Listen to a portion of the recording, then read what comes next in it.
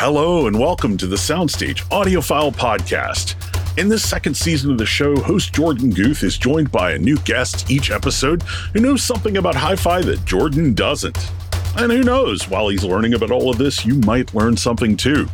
So with no further ado, here's Jordan and this week's guest. Hello and welcome to the Soundstage Audiophile Podcast. Today we have Livio Cucuzza, Chief Design Officer at Sonus Faber, to talk about the new Suprema speaker system. We also have Doug Schneider, founder of Soundstage Network, with us to come into the conversation and help with a little bit more of the technical deep dives. So welcome, gentlemen. Hello, Jordan. Hello. Thanks for having me. Thank you so much for joining us, Livio. And I'm really happy to say that you're actually in the same time zone as us. So this is not like super early or super late for you in the day. I'm in New York right now. At the beautiful new Macintosh townhouse? Yes, in one of our listening room, which is called the disco room. And I think there is an explanation for that.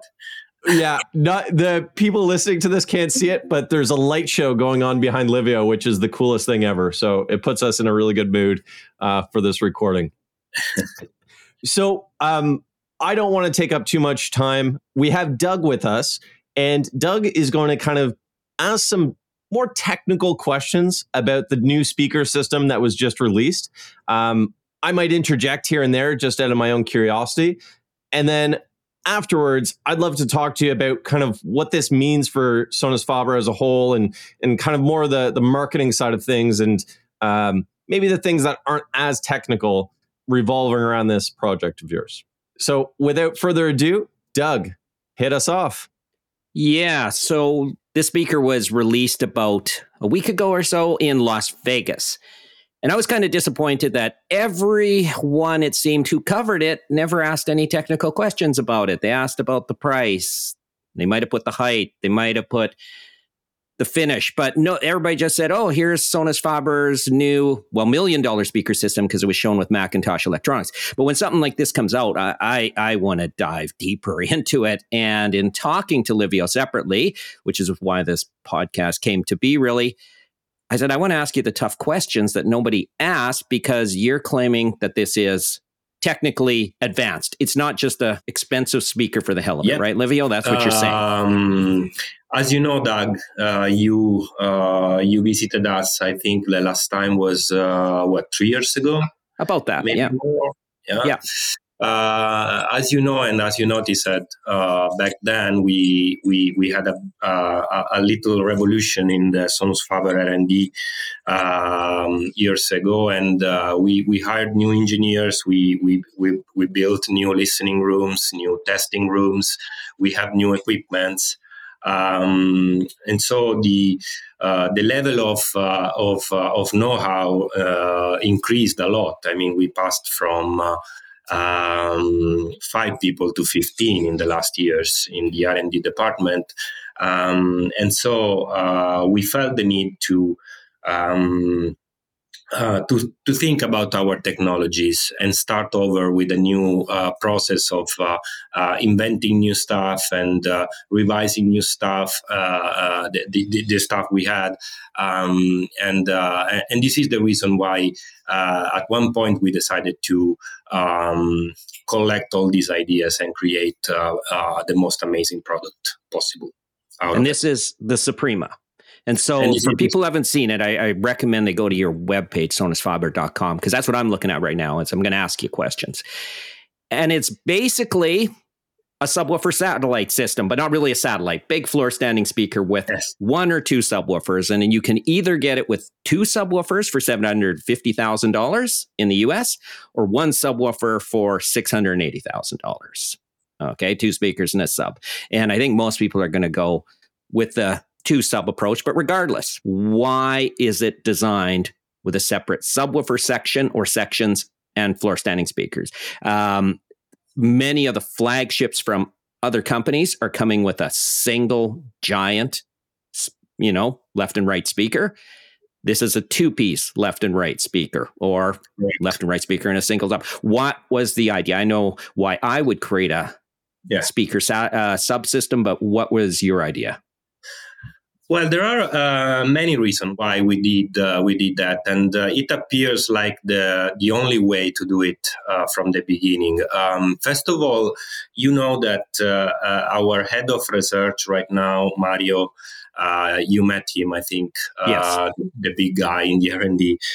He's coming from the pro audio world. He was designing pro audio drivers for like 20 years. And when we hired him, the first thing that he wanted to really add to the Sonus Faber know-how was his knowledge about very high performances drivers, especially the drivers that are responsible for the bass range. And when he approached the theme of doing the most incredible loudspeaker, of course, the bass section was the part that concerned us the most, because Sonus Faber was always perceived as the beautiful voice, the very refined mid-high, but never had these Womp and bass. Yeah, exactly. So the first ideas that he put it on the table were pretty ambitious. I mean, the subwoofer of Suprema is composed by two 15-inch drivers, and each 15-inch driver was designed by him with this idea in mind of being completely without compromises. Just to give you an idea, the 15-inch of Suprema can push up to 70 kilo in force, which means my weight, and we have four of them. So when we saw the first prototype and we tested the first prototype, that thing was generating an amount of energy that was really impossible to control in only one box. Second reason was that if you want to obtain a very flat response down to we are declaring 15 hertz, but we can really flat. If you want to obtain that frequency in a room and you want to merge perfectly the main column with the subwoofer, there is almost no way that you will be able to place them in the same position. Because the bass, as we know, performs well in different position in the speaker, while you want to maintain the mid-high section where it performs the better in terms of image reconstruction, so soundstage reconstruction. So the traditional reasons to go to a speaker subwoofer system optimize the speakers for their positioning and the subwoofer like positioning for tonality, imaging, and stuff, and the subwoofer or subwoofers for bass performance. Yeah, just to give an example, in our listening room, the two subwoofers performs almost perfect in the corners, while in Vegas we weren't able to place the subs in the corner because the room was an hotel room and the walls were not solid enough to have the subwoofers so close to that. I saw that. Any pictures out of Vegas, they were near to the speakers. Near to the speaker, and that was the most reasonable position for them. But that's not always the case, right? So I think if you want to build a no compromise system, you need to have that versatility. Now, this flies in the face of the idea of a speaker subwoofer system is very common in home theater. It's very common in inexpensive systems. Dennis, who produces the podcast, loves 2.1 systems for exactly that reason. Place the suboptimally. So you've brought this into state-of-the-art system. Now, the subwoofer or subwoofers, they're not powered, right? There's an active crossover, but you need to, I'm looking at the spec sheet here, you need to add your own power amplifier for the subwoofer? Yeah, this is another thing that we thought was missing in the solutions available out there when we talk about this range of speakers. The one easy solution for us was to empower the woofers with a Class D ton of watts, small enclosure, no problems, right? But the reality is that if you really want to have the right tonality out of also the very low frequencies, you have to be coherent with the amplifiers you are using in the main columns. So we wanted to give to the customer the possibility to play with it, and so we decided to go old-fashioned passive subwoofer, so the customer can choose to have any kind of amplifier they prefer. Maybe it's the same brand of the main columns, or maybe not. This is up to them. And of course, to achieve that result, we had to build an external active crossover, which is pretty special also.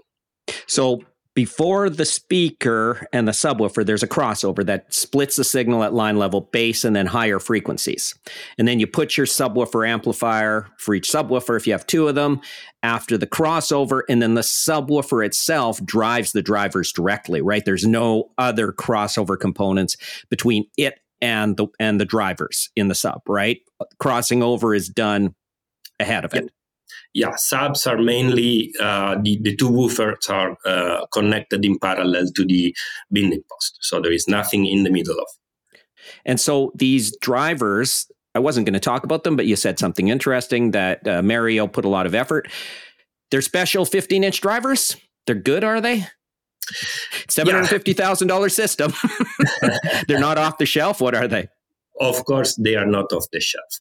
They are using a very powerful neodymium motor on the back of them. We completely redesigned the membrane, and the membrane is a sandwich cone made out of forged carbon fiber and roadshell.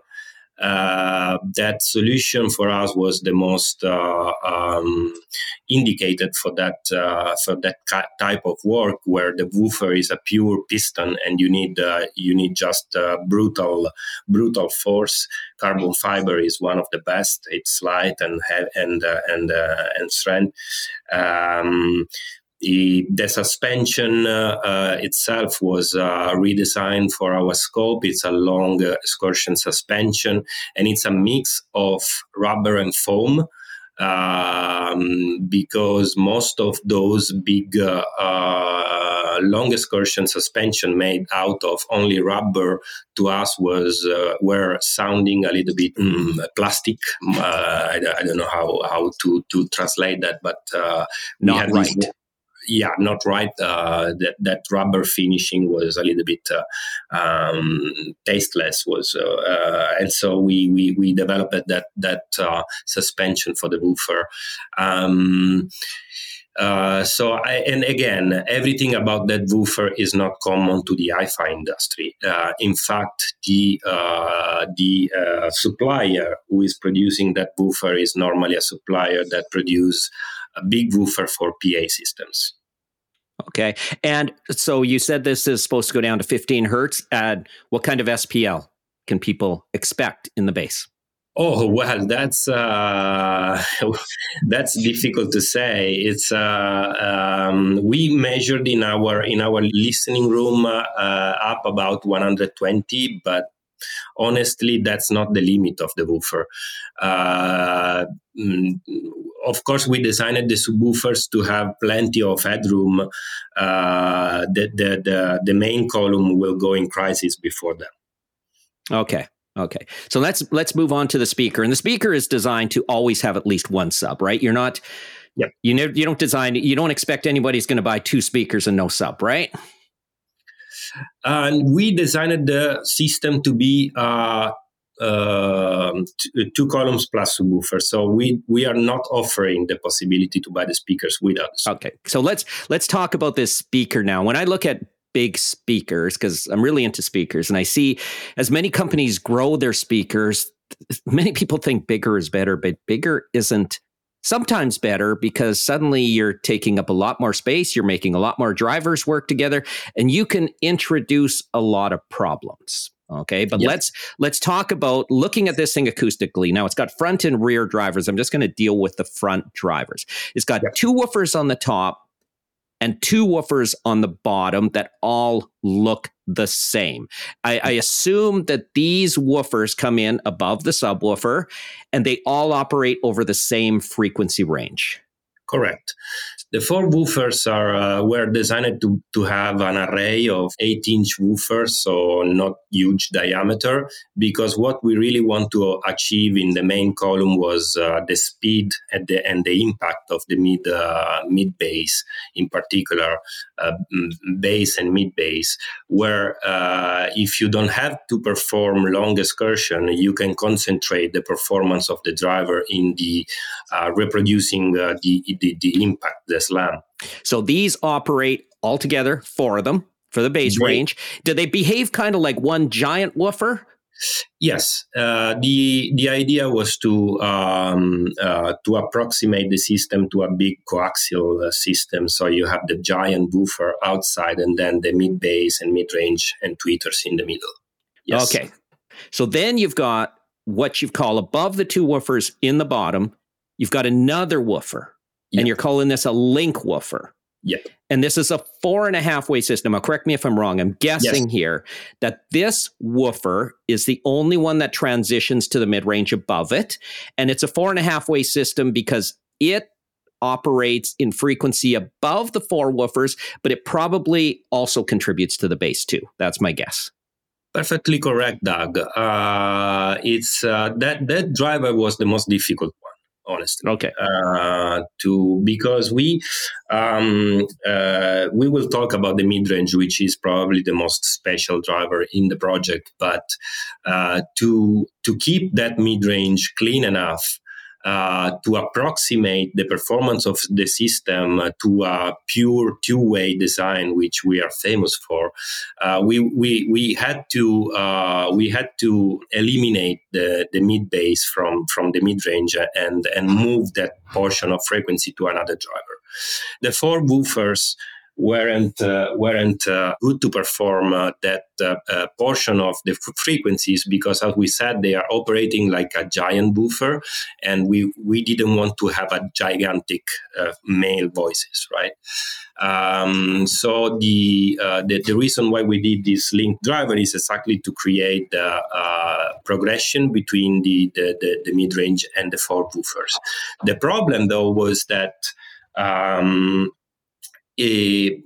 applying an high pass and a low pass to that woofer, we were modifying too much the relative phase of that particular driver, and at that point was almost impossible to align the performance of that drivers to the other four. So you let it run down into the other four to accomplish that. We left him playing also the bass frequencies, which was probably one of the most critical challenges, because he has to handle basically the same power that the four woofer are handling. In fact, as you can notice on the front of the main column, the dust cap of that woofer is bigger than the other ones. Because I noticed that. The coil has to deal with a lot of energy. And just to throw my 2 cents in, so I got that right. This is a good idea because, like I said, when I see some of these big tower speakers, the drivers start getting spread out. And there's another big tower speaker where they got an upper bass module, 2 of them, and they're very far away from the mid-range driver. And to me, that's going to probably cause a lot of transition problems in the mid-range. You really want it close to the mid-range that it's passing off to. And then also in the vicinity of the woofers too. So you got 4 woofers doing the lowest frequencies, and then this link woofer transitioning to the mid-range plus doing the bass frequency. So now let's talk about that mid-range and high frequency section, which is all in the center. So by the way, for people, that's why it's a 4.5 way. When something's a halfway, it means it's not fully crossed over. So it's crossed over to the mid-range, but left to run full in the bass. All right. I'm glad you answered that, Doug, because that was on my mind. Yeah, so when you have a 2.5 way, Jordan, what happens is you get usually two mid-range woofers and a tweeter, say, and only one of the mid-range woofers is handing off to the tweeter and the other one's running down the bass. It's not a true three-way, you know what I mean? It's that sort of thing. So it's a thing. So, but now we got three discrete drivers in the middle section that transition from, I just want to look at your crossover frequencies. I'm guessing from 1700 hertz up or so, right? No, from 430 hertz up. Exactly. The mid-range starts at 430. 430. Okay, so you got this mid-range. Let's talk about the highest frequency drivers first, because those are the most interesting to me. And our producer, Dennis Berger, has a question. So at the very top of the end, you've got a 20 millimeter Silk Dome super tweeter that's running from 6,700 hertz upwards. Yep. And that is working with a 38 millimeter. I don't know what that is in inches, 1.5 inches, something like that. Is that 1.5 inches? I don't know. 38 millimeters. So less than an inch and bigger than an inch tweeter. It's 1.5. How much?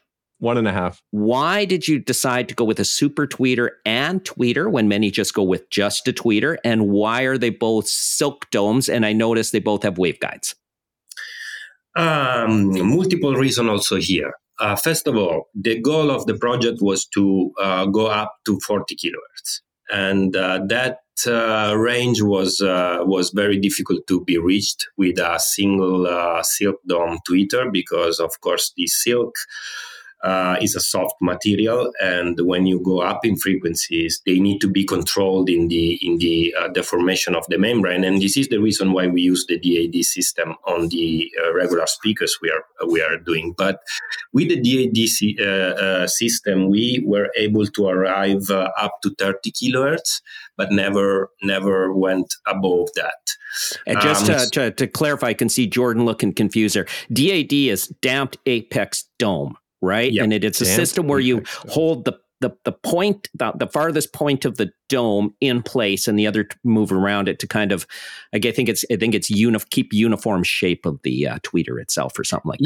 Yeah, it's about what happened is that the apex of the dome act in antiphase when you go up in the frequency, and so there is a natural cancellation based on the shape and the material of the dome.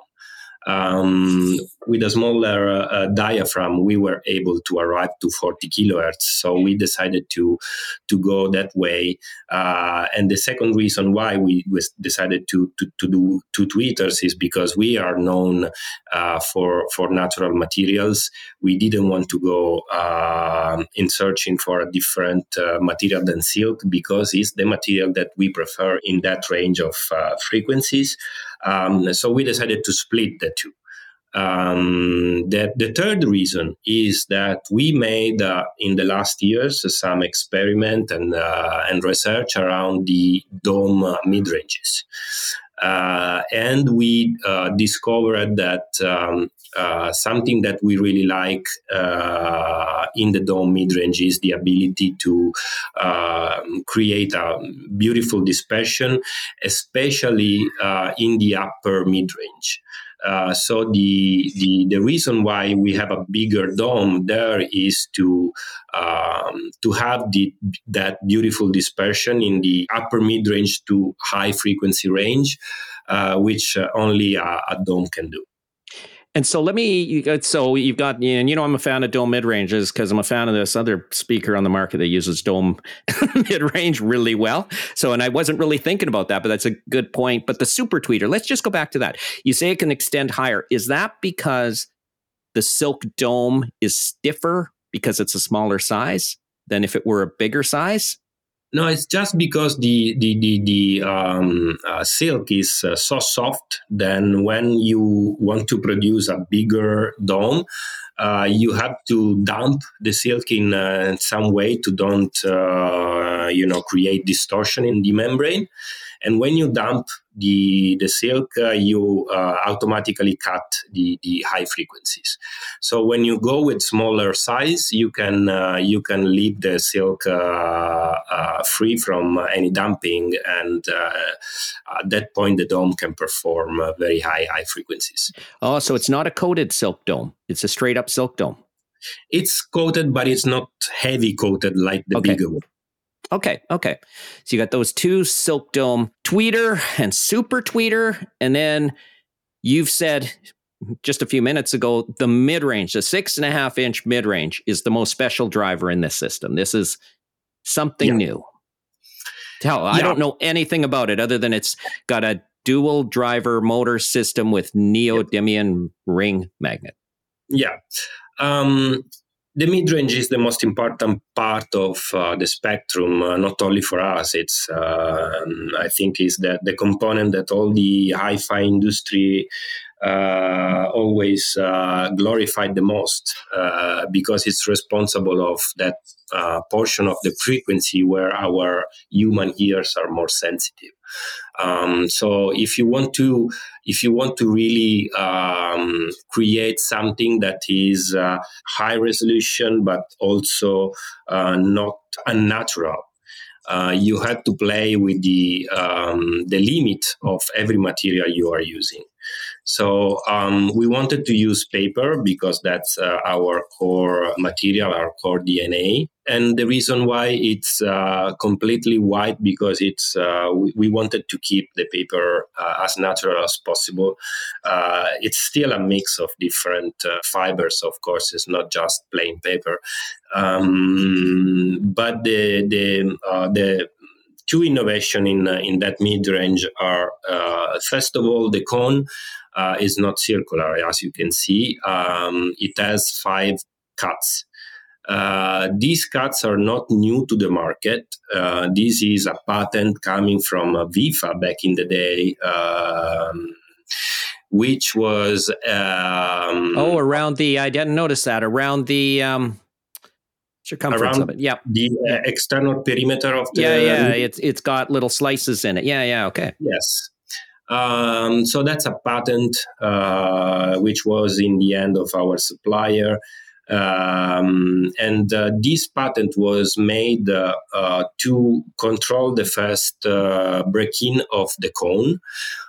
So the first break-in of the cone happened in the perimeter of the circular membrane. And if you break that resonance, you have a more clear mid-range reproduction. You can measure that. I mean, we have we have evidence of that. But normally, the cones that use that technology, that patent, are covered by the suspension. Okay. So ultimately, what you are gaining in doing that cuts is covered by the rubber of the membrane. In this case, we wanted to put the membrane on the back, so all the surface of the cone is completely exposed. And also we glued the suspension not on the perimeter of the cone, but slightly inside, which means that the external part of the cone, about 2 millimeters, are completely free from any glue, from any suspension, from any damping. This was scaring for the engineers at the beginning, because nobody did this before.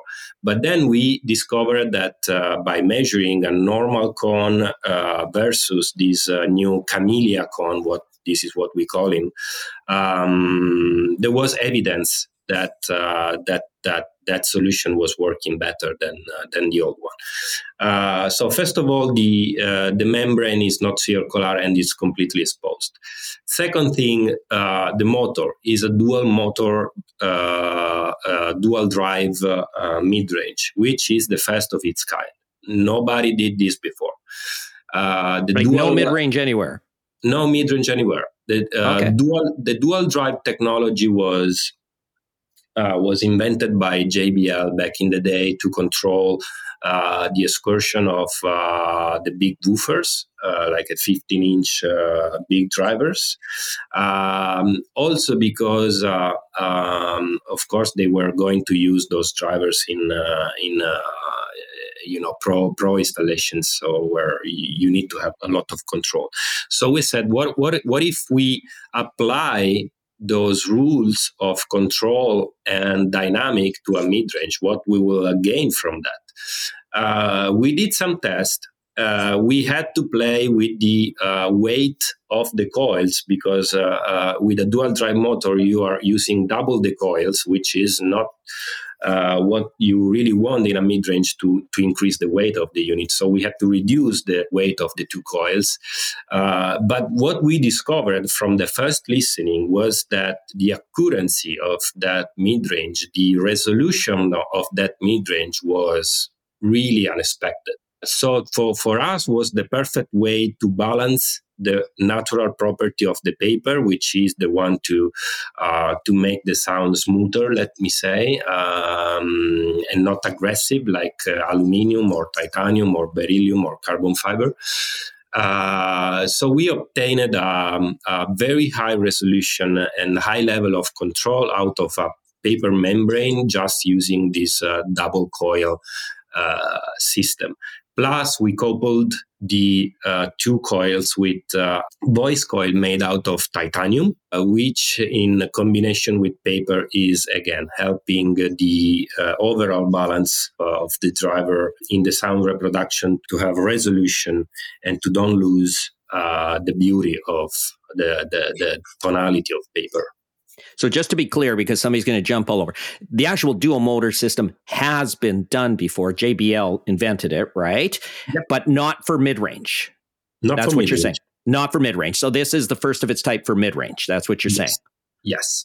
Okay. Exactly. Yeah. And the reason why nobody really did it before was mainly cost and production issues, because, of course, in a woofer, all the dimensions are huge, are big, and so easy to control. In a mid-range, we are playing with a coil which has 0 point something thickness, and they must be completely aligned, and they have to play at the same distance from the magnet to work properly. If you have millimeters of tolerance there, the mid-range will not play at all, or play with a high distortion. So it's a very critical component. But when we did the listening test again, we discovered that there is a lot more information in that mid-range than a classic one. Okay, so for anybody looking at the speaker, the highest most frequencies are handled by that super tweeter. Then the high-ish frequencies are handled by the bigger dome tweeter. Then the mid-range-ish frequencies are handled by that white, not quite circular cone, which hands off to the link woofer below it, which all runs into the bass and meets up with those four woofers on the front. And then the lowest bass is handled by the subwoofer or subwoofers. But you've also then got a tweeter and a mid-range on the back. Yes. And this is kind of like you've done this with the AIDA, which this looks like, but I'm going to point out that all this is new from the AIDA. None of the Sonus Faber speakers have these drivers. I know that. So yes, explain why you've still got drivers on the back then. So the reason why we did it on the AIDA was because, again, when you are dealing with a big speaker, what happens is that you are masking with the shape of the speaker part of the dispersion of the mid-high frequencies. Bass is almost omnidirectional, but mid-high frequencies are not. So the reason why there is a speaker on the back of AIDAs and also on Suprema is that we wanted to have almost a perfect sphere of dispersion in the mid-high range around the speaker. And so it fleshes out the sound power response. The bass is omnidirectional, the mid-range and highs aren't, and it gets increasingly directional. So it's to provide more mid and high frequency information, right? Not only in terms of quantity. actually we had to tune the mid-range and tweeter on the back to don't interfere with the front, because you can also decide to switch the back completely off. If your room is very high reflective, maybe you don't want to add that dispersion pattern. So the mid-range and tweeter on the back are tuned to don't interfere with the frequency response of the speaker. They only add dispersion, so they only add energy in the mid-high frequency in the region of the room where the front tweeter and mid-range are not playing. Okay. And you can turn them on or off, but can you kind of dial them down and up? Is it kind of, is it? I don't remember now if we have 4 or 5 position for the back emission. And we have experience with AIDA that in some rooms in our customers' houses, they might be able to have different settings from left and right to obtain the right stabilization of the soundstage. So okay, I think I've asked enough technical questions for now. I just asked one more. The subwoofer and the main column are rated at 4 ohm impedance. Yep. Do they go brutally low in impedance? Do you need like a brutish amplifier, or what can you get away with? No, the beauty of designing drivers in home is that you can adjust the impedance of each driver coil to the project you are going to do. So there is no very hard peak to control. But of course, we are talking of a very ambitious system. The crossover design is quite complicated because we are applying our know-how of relative phases alignment, and this means that there are quite an amount of components just to control the phase behavior of the drivers. So, of course, it's not. I cannot see it's an easy speaker to drive. You need some serious amplifier, but it's not a killer. Let me say. And I'm saying this one with tongue in cheek. Can you only use Macintosh amplifiers with it?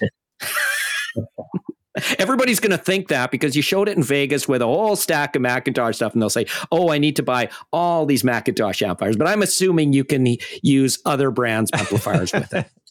Yes, of course. We tested the speaker with many brands of amplifiers.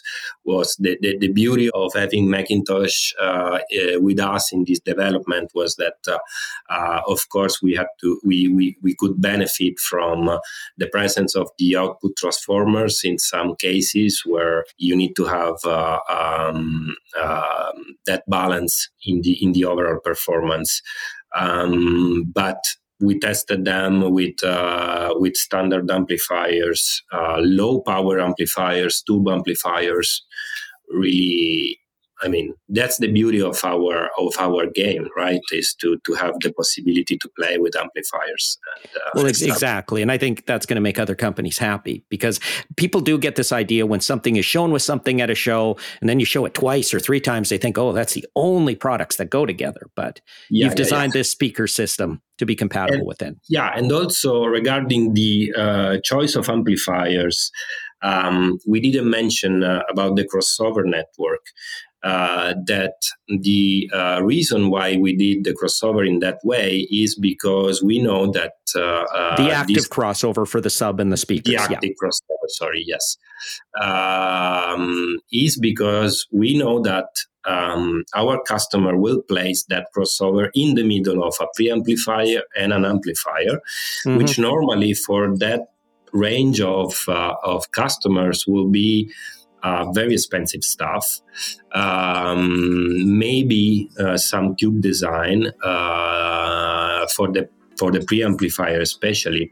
So when we thought about the crossover, the easiest way to do it was to convert all the signal in digital, do a DSP, low pass and high pass, and then convert again to the end.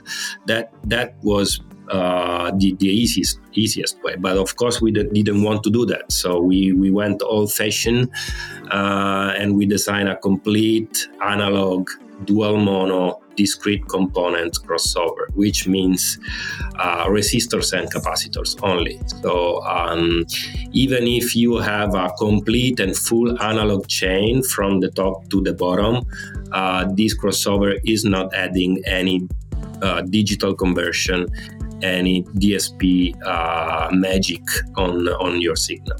And just so Jordan knows, because he's relatively new to hi-fi, old school audiophiles kind of don't like digital magic in a lot of cases, even in places it might make sense or not, but this is a pure analog system. That's what you're saying. Yep. So Doug, I'm glad you brought that up, because I was actually going to ask a question right along those lines. I think right now, that was a fascinating intro to the deep dive tech. Let's take a break, and when we come back, we're going to try and get Livio to switch his brain from left to right, get a little bit more into the higher level stuff on this speaker and the project, and what this means for Sonus Faber. So We'll be right back.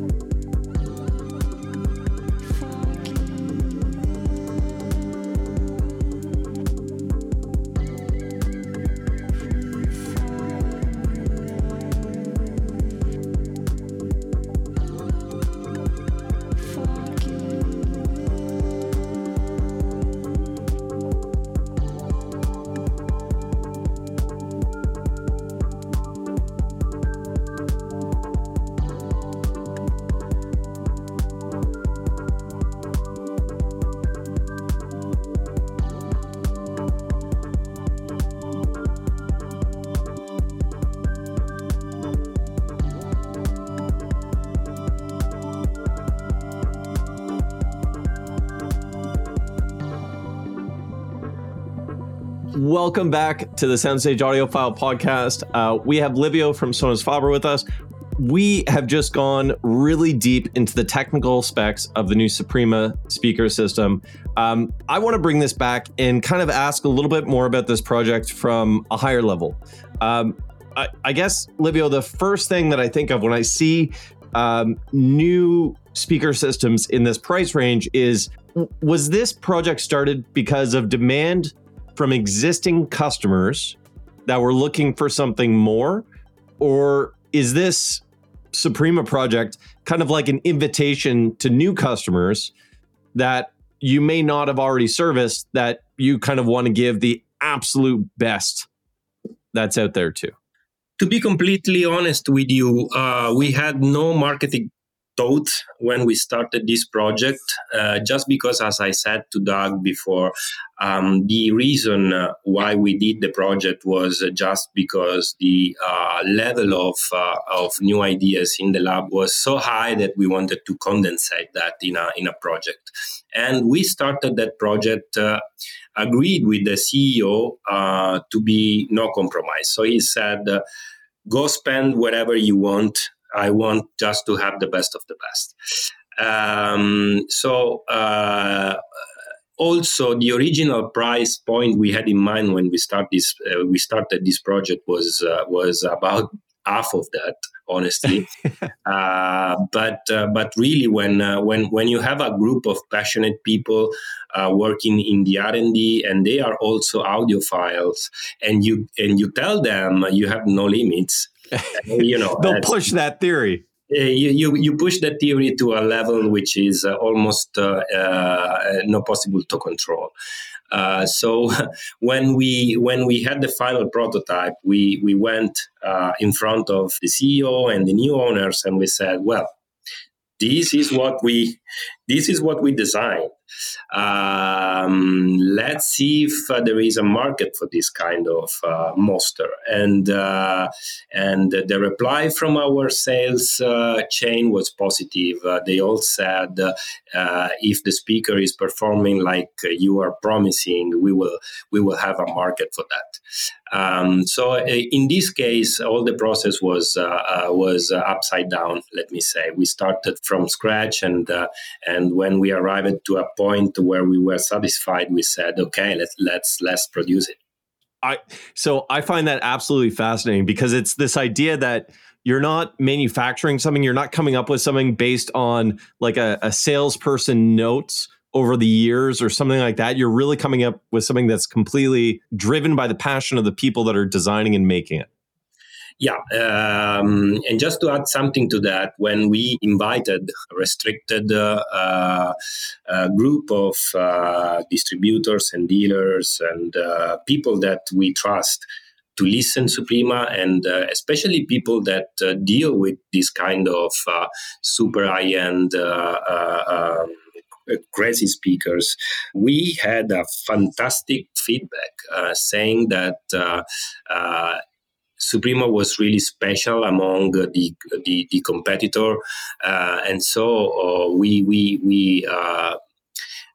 found that with Suprema we can also establish the name of Sonus Faber in a higher category and play the game of the best of the best. So that to me is fascinating. It leads me to this other idea, which is, you mentioned when you were talking to Doug, you mentioned it a few times, the old-fashioned approach to things. And I find that there's a really neat juxtaposition between the old-fashioned approach that you have, but then you have like some of the newest materials or a driver that's never really been made before. So there's this old-fashioned approach with the absolute pinnacle of technology, design, materials, all of that stuff. So was this always going to be intended to be like an analog system? And was there ever a thought of a digital processor in there to kind of make your lives easier? Or were these fundamentals that you and the designers were saying, like, no, like this is what we want? Yeah, of course, we were tempted by, using a Class D amplifier and a digital DSP for the subwoofer. That would be much easier. In the digital domain, you can do almost everything. But when you listen a pair of subwoofer like those, first of all, when you have big surfaces, big radiation surfaces like a 415-inch, you don't really need to have equalization. You don't need to have a digital EQ that is compensating the lack of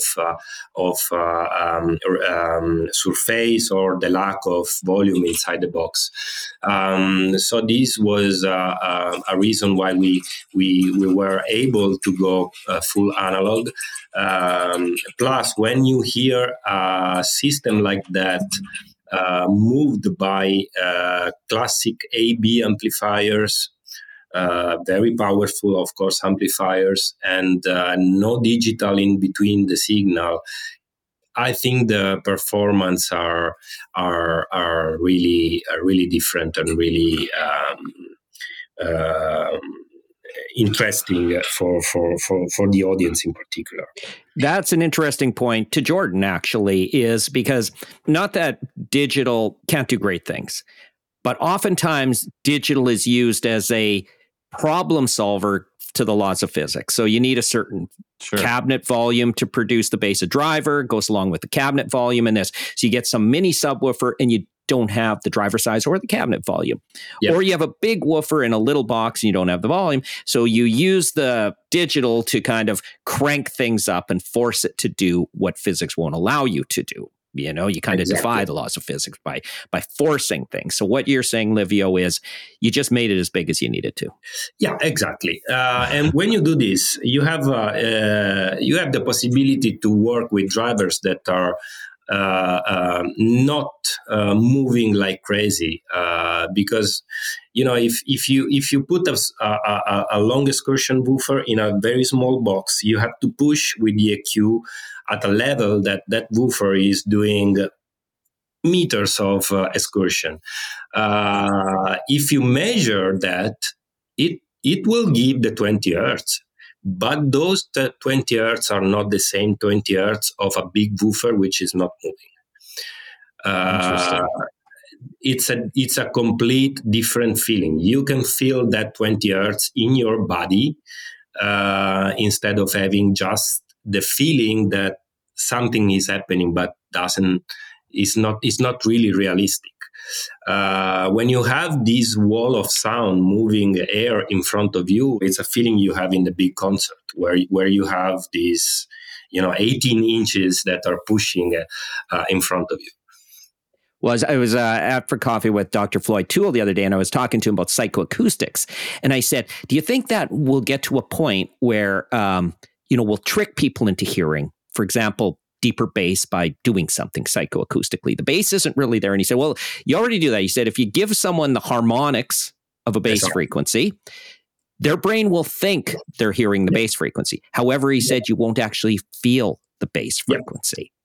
Yeah, there is a pretty famous software that everybody in the industry will use to create that harmonics in small active speakers.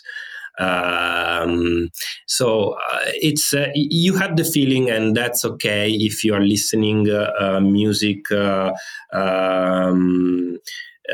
In a random environment, it's fine. But if you want to really hear what an orchestra can do in a dedicated listening room, you need to have those big surface that really move the air.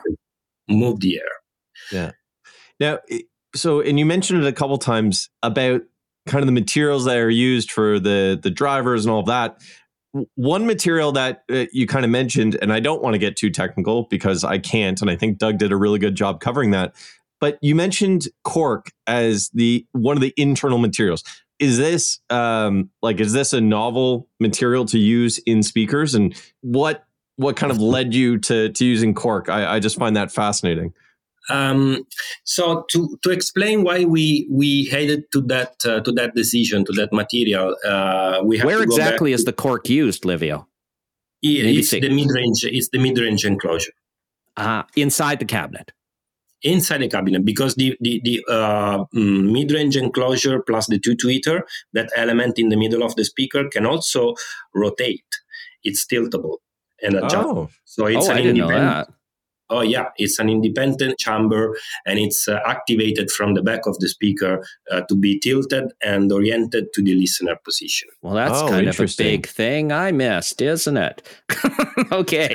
Yeah, okay. And this is going to lead me to a million other questions. Sorry. Cork. So the cork, where did cork come from? The cork come from our necessity to push the boundaries of internal reflection a little bit further. Sonus Faber was not all the people knows that Sonus Faber was the first inventing the lute shape back in the day with the Guarneri, the first Guarneri homage. Lute shape is that shape that basically now all the speakers have, where you don't have parallel walls left and right.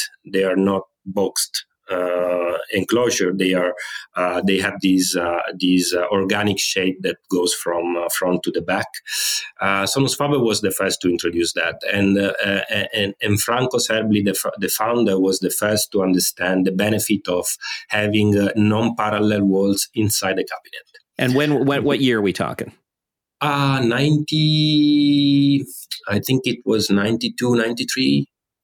Okay. But in the lute design cabinet, you have two non-parallel walls, but then top and bottom, they are parallel walls. So with Suprema, and especially with the mid-range, we wanted to create the perfect shape to control the back radiation of the driver. And to create that shape, we used computer simulators, like COMSOL softwares that can simulate the behavior of a shape with any kind of physics, so liquids or acoustics. And of course, the result was a complete organic shape, not a box, not a circular one, but something very organic. And so we had, at that point, we had the problem how we can create that shape out of a natural material, because we are famous for natural materials. We want to use natural materials. We believe in natural materials. So we also in that case was easy to use plastic or carbon fiber or any kind of composite material to create the shape, but that was not Sonus Faber. So eventually I was walking in a showroom that was showing wood veneers one day, and they had this big brick. It was like a giant Lego brick made out of cork. And so I asked to the owner of the showroom, was that? And he said, it's just a demonstration of a new technology coming from Portugal, where all the cork is produced, to give a second life to the cork. So interesting. Yeah, so basically, I don't know how much you are familiar with cork, but cork itself, it's an amazing material. It's water resistant, it's fire resistant, and it has a beautiful acoustic properties. In fact, most of the time is used to damp the studio recording walls. And basically, this company is buying back all the wine cups. Okay. And they are doing a powder out of that. They are machining all of them, and they are creating a powder and then mixing that powder with the resin, the original resin of the cork. And so they do a sort of fluid that it's possible to be molded. That is fascinating. So not only is this a natural material, but it's also essentially like an upcycled material, or a recycled cork process. It's actually recycled, and the cork itself, it's very sustainable, because those plants that produce cork, they renovate themselves every 8 years. So it's a completely sustainable material. But also, but there is the problem of the waste, right? The waste of all these cups. And for our application, that material was absolutely perfect, because it was natural, it was sustainable, and it was moldable. So we can obtain the shape we designed with 3D software, and we did test it. And the surprise was also that by the material, by the nature of the material, that shell made of cork is also very well damped. And so we had the possibility to reduce a lot the using of damping material inside the enclosure, with the result that we are using more energy coming out of the mid-range to contribute to the final result.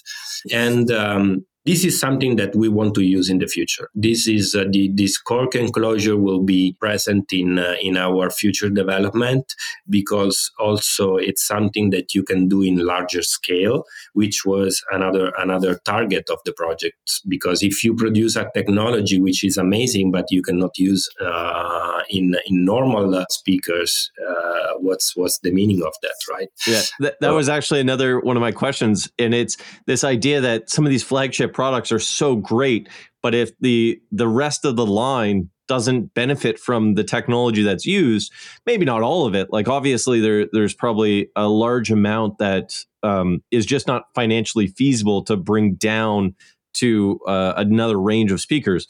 But this technology that's in the Suprema is going to essentially make its way, or at least some of it is going to make its way into other future projects from Sonus Faber.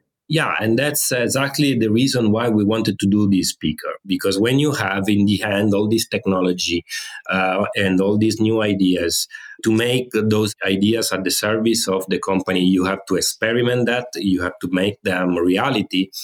And a project like Suprema was the best way to do them.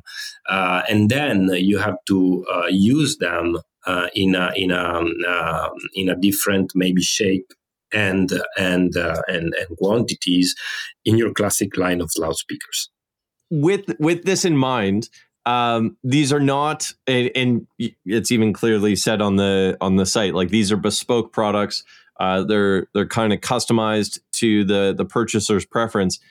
If somebody were to order one of these today, a Suprema system, they make all the choices for the specific materials and colors and finishes and all that. What is the kind of process like, or the manufacturing process, the timeline to actually build a set of Suprema speakers? To do the quick answer, when we have the system specified, we took between 4 to 5 months to build a pair from scratch. Wow. But when we decided to go on the market with Suprema, we designed two different services that we call experiences that goes with the product. First of all, the customer intended to buy a pair of Suprema is invited in Sonus Faber to spend 3 days with us. And we will, of course, cover the expenses for him and another member of his family to stay with us 3 days in Italy. 1 day will be dedicated to training on the speaker and the system. The other day is dedicated to do the complete customization, meaning that the customer will sit down with designers and he will be able to decide which color of which grain of wood he wants to apply to the wood parts, the color of the aluminium, the texture of the carbon fiber, color of the carbon fiber. It's also customizable too. And the choices of leathers, which are provided by Poltrona Frau for us, or different materials, because we also did a pair with Alcantara, which is the material used in the hypercars interiors. So the third day is dedicated to an amazing Italian experience with the fine restaurants and the amazing historical places. So I'm going to jump in here because this really kicks ass, because I see these big speakers and I think to myself, well, I hope it comes with something more. Now, if any rich person is listening, I've been to the Sonus Faber area a few times, and I would go in a heartbeat, to see that again. So you're not going out to, some industrial park in the middle of an, big American city. You're going to a really cool place. So that would be great for 3 days. Yes. It's a lot like the White Lotus season 2 without all the drama. That's an amazing show. It's not the less expensive way to have a trip in Italy, but it's still a nice experience, right? Well, and I think that's something that seems to maybe have gotten missed or sidelined when the speaker was announced, and when a lot of people talk about the price and like price in general. I understand that it's very high, but there's a lot of things that kind of build up to get the price to what it is, and the fact that you guys are kind of giving that whole experience through the design and just kind of showing, I'm going to say, the culture of Sonus Faber through that trip, that adds to the value that somebody is getting out of these speakers. Yeah, absolutely. I mean, it's and Doug's know that very, very well. The value of companies like Sonus Faber, we are not the only one, but is the fact that the dimension of the company, and in our case also the location of the company, explain why our products are so special, better than any marketing activities, better than any video advertise or something like that, because you see the actual people assembly those speakers with the hands, and there is nothing automized. Everything is made human level, let me say, and there is this culture in the company for perfection, which is very fascinating. I mean, was very fascinating for me the first time I visited the company. So I guess it's fascinating also for other people. And for somebody that may want to listen to these, yes. You right now are in the Macintosh townhome in New York. Is New York going to get a set of Supremas installed as part of the listening experience, or where else can you actually listen to a set of Supremas? Well, of course, the townhouse will be the first. The pair that were demonstrated in Vegas are coming here, and they will be installed in the main room at the townhouse. But we have also several showrooms and shops that will have Suprema on demonstration before summer. So USA will be covered soon. Will be the speaker will be introduced in the Shanghai show in April. So we will see how many of our dealers will buy Suprema for demonstrating it. And of course, Sonus Faber is always available to have guests. And I'm in. Yeah, yeah, Doug. Let's get a trip out to Italy. I hear there's some good views, and great speakers to listen to. Livio, I don't want to take up too much more of your time. I know this, and I can imagine Dennis is probably saying that this is going to be a long episode to edit, even to begin with. If you were to sit somebody down in front of the set of Supremas and say, "This is the music that I think you should listen to because I love it so much," not just to demo them from a technical level, but what music out of pure enjoyment would you want somebody to listen to on a set of Supremas? I would, if you really want to have my honest answer, I would flip the question to the listener, because I believe that to experience the level of resolution and power of that speaker, you have to listen to something that you know very well to understand how different will sound through that system. What if you're the listener? So if you're the listener and you want to hear something that you absolutely love, what would that be? I think something from the Radiohead. From Radiohead. Oh, that is a great answer. I'd never expected that.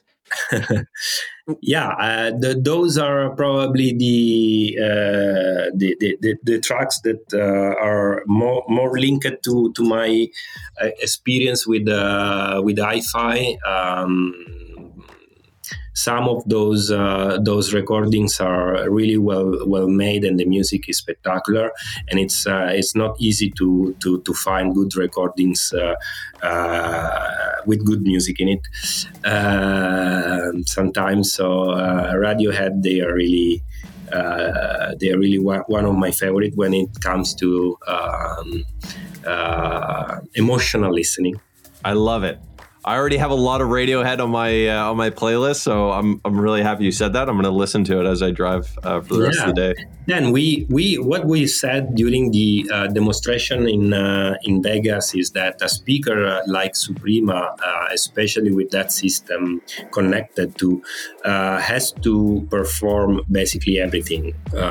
So we played from acoustic jazz to pure voices,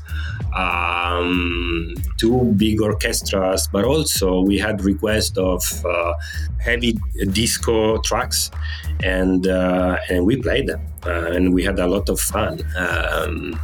I think this industry has to be more humble with the music selection sometimes. We pretend that all our listeners are classic music listener or jazz music listener, but that's too limiting. I love that idea, because for me, hi-fi at the end of the day is really about kind of getting the most out of the music that you are passionate about. So I love it. I agree 100% with that. 100%. Livio, thank you so much for taking the time. I know this was quite a long episode to record, so I really, really appreciate it. Is there anything else that you want to say, anywhere that you would want to direct people that are listening to kind of check out just as we close up?